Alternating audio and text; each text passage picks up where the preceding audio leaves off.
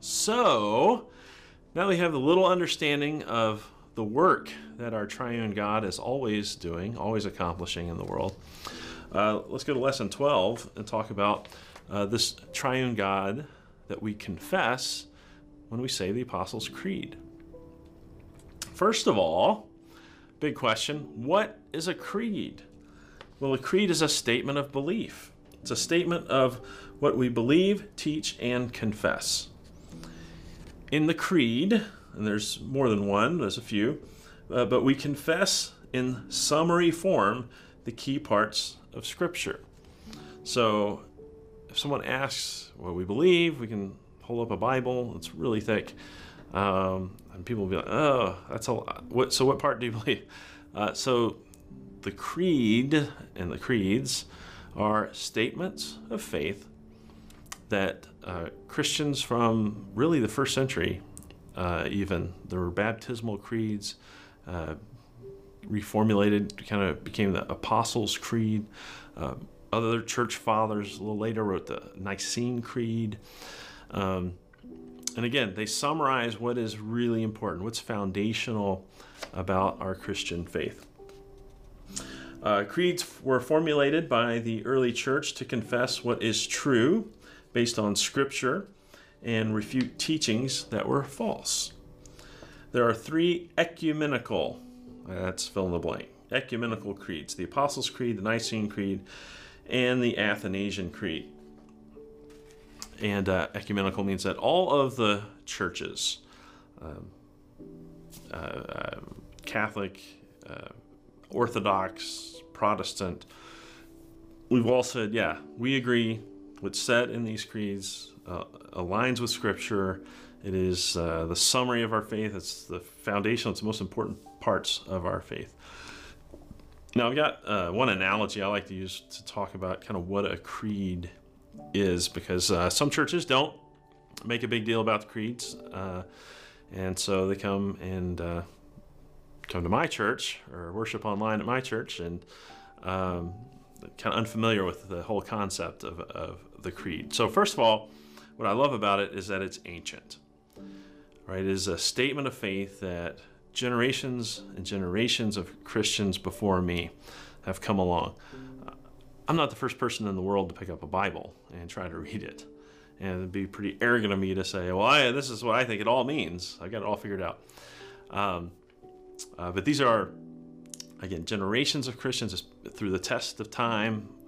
Each generation has said, yes, yes, yes, yes. This is our faith. This is what matters most to us. And they've been through the same temptations that I've been through. They've been through worse persecutions than I've been through. You know, they've lived in the same world that I live in. They've read the same scriptures that I've read. So yeah, this is what's important. This sums it up. And some people think that maybe the creed in our church, or churches that really emphasize the creed and say it every week, maybe they elevate it above the scriptures, or it's equal, in inspiration as the scriptures. That's not true. The creed is a tool that's used to help us keep right the Word of God. So my analogy is kind of like it's the picture on the box that the puzzle comes in. You get like a 1,000-piece puzzle, you just spread out all over your card table, and I do, prop up that box. I don't think that's cheating at all. That's why you got it. And you can look at that picture on the box, and I hold up a blue piece and look at the box and be like, oh, okay, there's no water. It must be the sky over here. It looks like that. So kind of maybe somewhere around in here. What the creed is doing is helping us see what's in the center, what's the most important, right? Because there's 100,000 words in the Bible. What's the most important, and then what's on the periphery? Not that it's not God's word or not important, but what is the foundation of our faith right here in the middle, and then what's on the periphery? So as we go through the creed here next, we're going to learn what is most important. Again, from the first century of the people who followed Jesus, said was the most important. And praise God, it's been preserved and handed down to us in the Apostles' Creed. Lesson 13, I believe in God, the Father Almighty, maker of heaven and earth. So there's the first person of the Trinity, God the Father. What's his primary role? Creation. Maker of heaven and earth. And that phrase, heaven and earth, is a merism. It means, it's a figure of speech. It means everything from A to Z. We sell everything from soup to nuts, right? It's God created everything from heavens and the earth, everything in between, everything seen and unseen, everything physical and finite, right? The infinite God made. Now, Martin Luther really fleshed it out. I love his definitions, or his commentary on each of the articles of the Creed. So for the first article, he says, I believe that God has made me and all creatures, that he has given me my body and soul, eyes, ears, and all my members, my reason. Remember that one, we're going to come back to that. God's given us reason. And all my senses, also seeing, hearing, smelling, touching, tasting, and still he takes care of them. Okay, so not only God the Father involved in creation, he's also sustaining creation. He also gives me clothing and shoes, food and drink, house and homestead, wife and children, land, animals, and all that I have. Everything that exists, God created. So it is good and right to thank God for our clothes, for paper, for video cameras and internet. They're all pieces of God's creation. He richly and daily, there's that sense of sustaining us, daily provides me with all that I need to support this body and life. He defends me against all danger and guards and protects me from all evil. All this he does only out of fatherly, divine goodness and mercy, without any merit or worthiness in me. For all this, it is my duty to thank and praise, serve and obey him. This is most certainly true. And so what we learn about creation, God, our creating Father, sacred scripture rejects three common views of creation. One is materialism.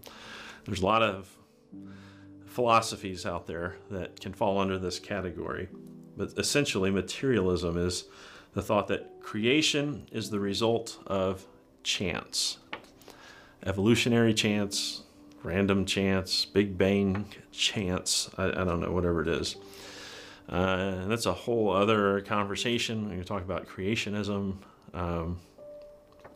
versus evolution or Big Bang or whatever else.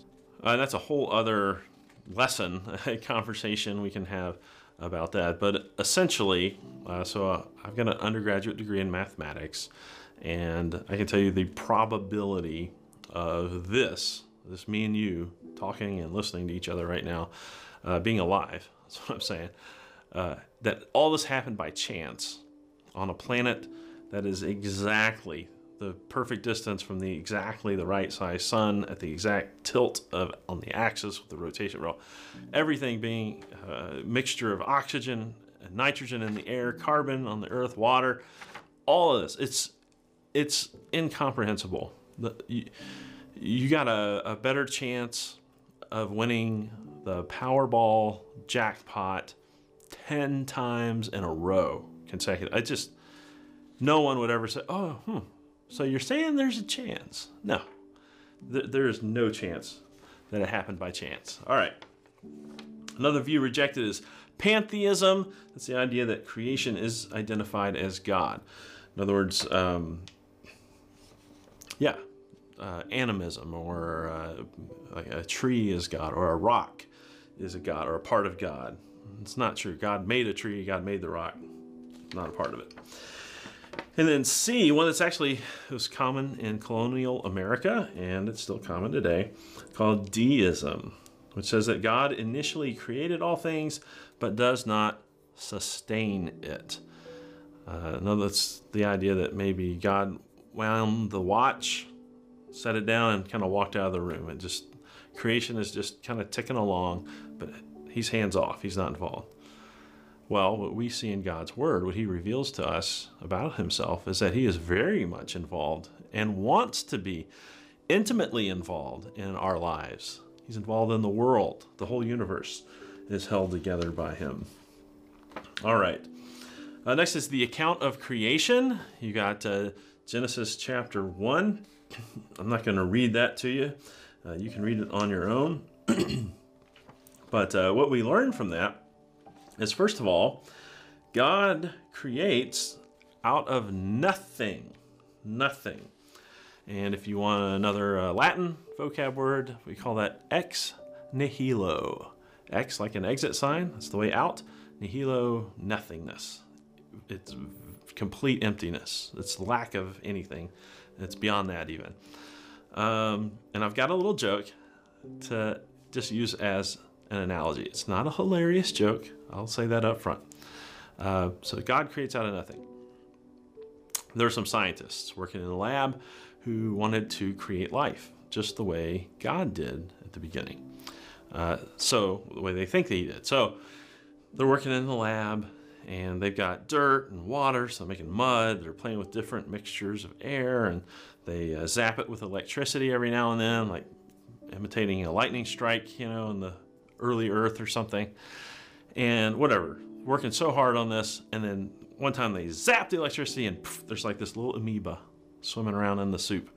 And they're like, we did it, I can't believe we did it. They're so excited.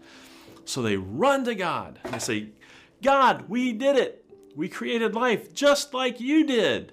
And God says, really? Well, let me see. I want to do it again. Let me see this. And so they said, okay. They bring their stuff out. They start piling the dirt up, scooping it, making a little mound. And they start reaching for the Lord. God says, stop, stop, stop. Get your own dirt. Okay. You get it? Yeah, you get it. We cannot create ex nihilo, out of nothing. We can't even comprehend it. How's that even possible? Everything we've invented or discovered has all been created by God out of nothing. He spoke and it came to be. That's incredible. Incredible. All right. God creates by the power of his word. We've talked about that. There is one creator, and everyone else and everything else is a creature. It's a pretty important concept, again, for our Christian worldview, to understand that basically everything that exists falls into one of two categories. There's the creator, and there's creation. There's creatures down here. And there's a huge chasm between the two. One is eternal. The others are finite. One is even omnipresent. I mean, we're finite. One is omniscient, all-knowing. And we are stupid in comparison. So there's a huge chasm between the two. And there's really no way that we can bridge that gap to get to the Father. That's why Jesus comes down. He says, no one can come to the Father except through me. Wonderful words of grace. So, the last line there, angels are also part of God's creation. And I just mentioned angels because who is worthy of our praise? Who is worthy of our prayers? Who we pray to? If we're creatures, we pray to God and we worship God, the Creator, not other creatures like angels. Angels are other creatures. So are other people and saints. So that's an important distinction that we make. All right, page 15, wrapping up the first article. And still takes care of them, as Luther said. In other words, God preserves his creation. God remains intimately involved in and with his creation. I mean, there's just so many things here. Psalm 36:6, O Lord, you preserve both man and beast, animals, all living things. God preserves them. All look to you to give them food in due season. And Colossians 1:17, Jesus is before all things, and in him all things hold together. What an amazing gift. God is still active in our world, holding creation together. God even works through us, giving us the ability to accomplish the things that we do. And Deuteronomy 8:18. But remember the Lord, that's Yahweh, your God, for it is He who gives you the ability to produce wealth. God is the one who gives us that ability. Now, if you want to pause here, that's good. You want to come back. Lesson 14, we're going to look at the second article of the Apostles' Creed. And again, it's all about Jesus for the world. The creed reads, I believe in Jesus Christ, His only Son, our Lord, who was conceived by the Holy Spirit, born of the Virgin Mary, suffered under Pontius Pilate, was crucified, died, and was buried. He descended into hell. The third day He rose again from the dead. He ascended into heaven and sits at the right hand of God, the Father Almighty. From thence He will come to judge the living and the dead. And as Martin Luther would flesh out these words, this confession of faith, about now the second person of the Trinity, God the Son. I believe that Jesus Christ, true God, begotten from the Father from eternity, and also true man, born of the Virgin Mary, is my Lord, who has redeemed me, a lost and condemned person, purchased and won, that means delivered me from all sins, from death, and from the power of the devil, not with gold or silver, but with His holy, precious blood, and with His innocent suffering and death, that I may be His own, and live under Him in His kingdom, and serve Him in everlasting righteousness, innocence, and blessedness, just as He is risen from the dead, lives and reigns to all eternity. This is most certainly true. We've talked about the gospel. Jesus died for our sins, rose for our eternal life. We talk about having faith in Jesus. When we talk about Jesus, what's really important to us is who He is and what He has done. We talk about the person and work of Jesus. First of all, the person of Jesus. Who is Jesus? True God and true man. It's at the bottom of the page here. Jesus is holy man, and He is holy God.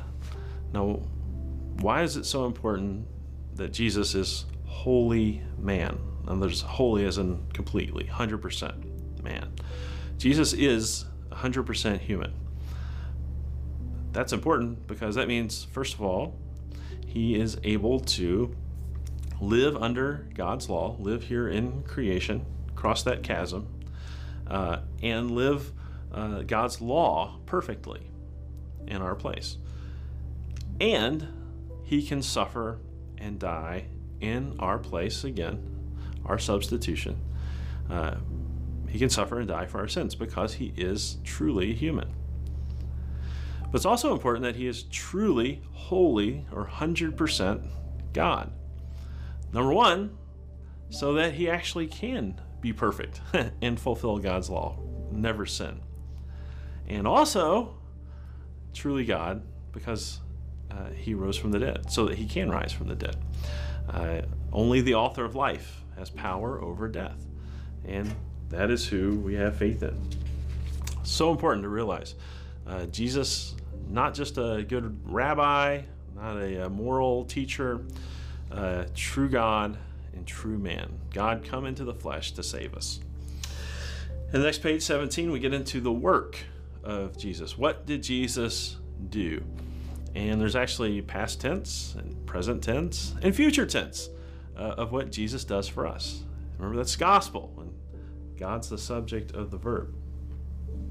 Through His life, death, and resurrection, Jesus has given to us, number one, redemption.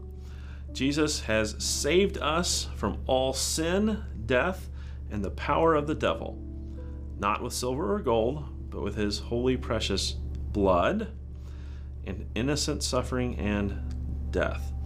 And a number of Bible verses support that. So, moving on, other gifts that Jesus has given to us because of His death and resurrection.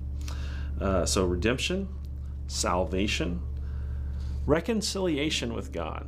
Think about that, just how wonderful that is, that that our sins separate us from God. It makes it impossible to have intimate relationship with Him. But Jesus makes it so we can be reconciled. I love that word. Again, that relational word that we have with the Father. Gifts of renewal, gifts of recreation. Now, the works of Jesus are also present. Jesus is still at work in the world and each and every one of us. He didn't just ascend to heaven and abandon us. He lives and reigns, doing all things for the good of His people. And He continues to come to be with us and work in the lives of those who are His. Behold, I am with you always to the end of the age. Matthew 28:20. Jesus continues to provide for the carrying out of His saving work as prophet, priest, and king. Those three blanks there, those are the roles, the offices that Jesus fulfilled. If you think of the Old Testament, they had prophets who spoke God's word to the people. They had priests who offered up sacrifices to basically bring about God's forgiveness, His grace. And they had kings who ruled over them, who protected them. And so Jesus is the ultimate of all of those three. He's the ultimate prophet. He is God's word. He doesn't just speak it. He also is God's word. Ultimate priest. He not only offered a sacrifice, He is the ultimate one and for all time sacrifice for all people. And king, yes, He's the king of the universe, not just the nation of Israel. And the work of Jesus, future tense, it will come. So He ascends into heaven, and in Acts 1:11 He says, "Men of Galilee," so this is the angel talking to the people, "why do you stand looking into heaven? This Jesus who was taken from you into heaven will come in the same way you saw Him go into heaven." And so Jesus will visibly return. Jesus will come again to judge the living and the dead, and when He does, He will raise. That's the blank. Fill in the blank. Raise all the dead. And so that's the ultimate goal of our faith right there. It's the day when Jesus will return, because not only do we get new bodies and receive eternal life, but all creation, the new heavens and the new earth, right? It's all restored to the perfectness, the very goodness, as God called it in Genesis 1, that He made from the very beginning. So all things are back the way God wants them to be, which is perfect. And that's going to be a really awesome day. It's going to be an awesome day. So Jesus, He recreates all things. Again, we're waiting for Christ to return. And number 3 at the bottom, Christ will return only once.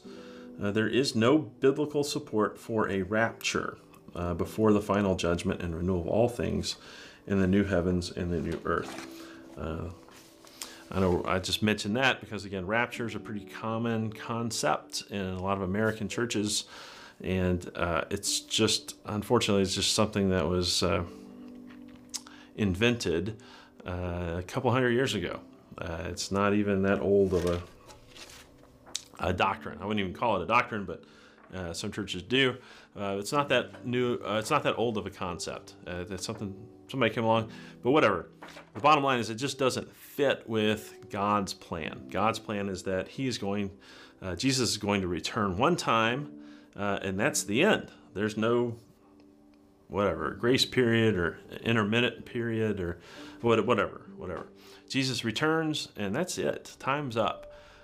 And it's a glorious day for those who have faith in Jesus Christ. All things have been done now. We're there. We've made it. All right, lesson 15, and we'll be wrapped up with the creed. The third article of the creed. So now we're talking about, you can guess it now, God the Holy Spirit, the third person of the Trinity. I believe in the Holy Spirit, the Holy Christian Church, the communion of saints, the forgiveness of sins, the resurrection of the body, and the life everlasting. Amen.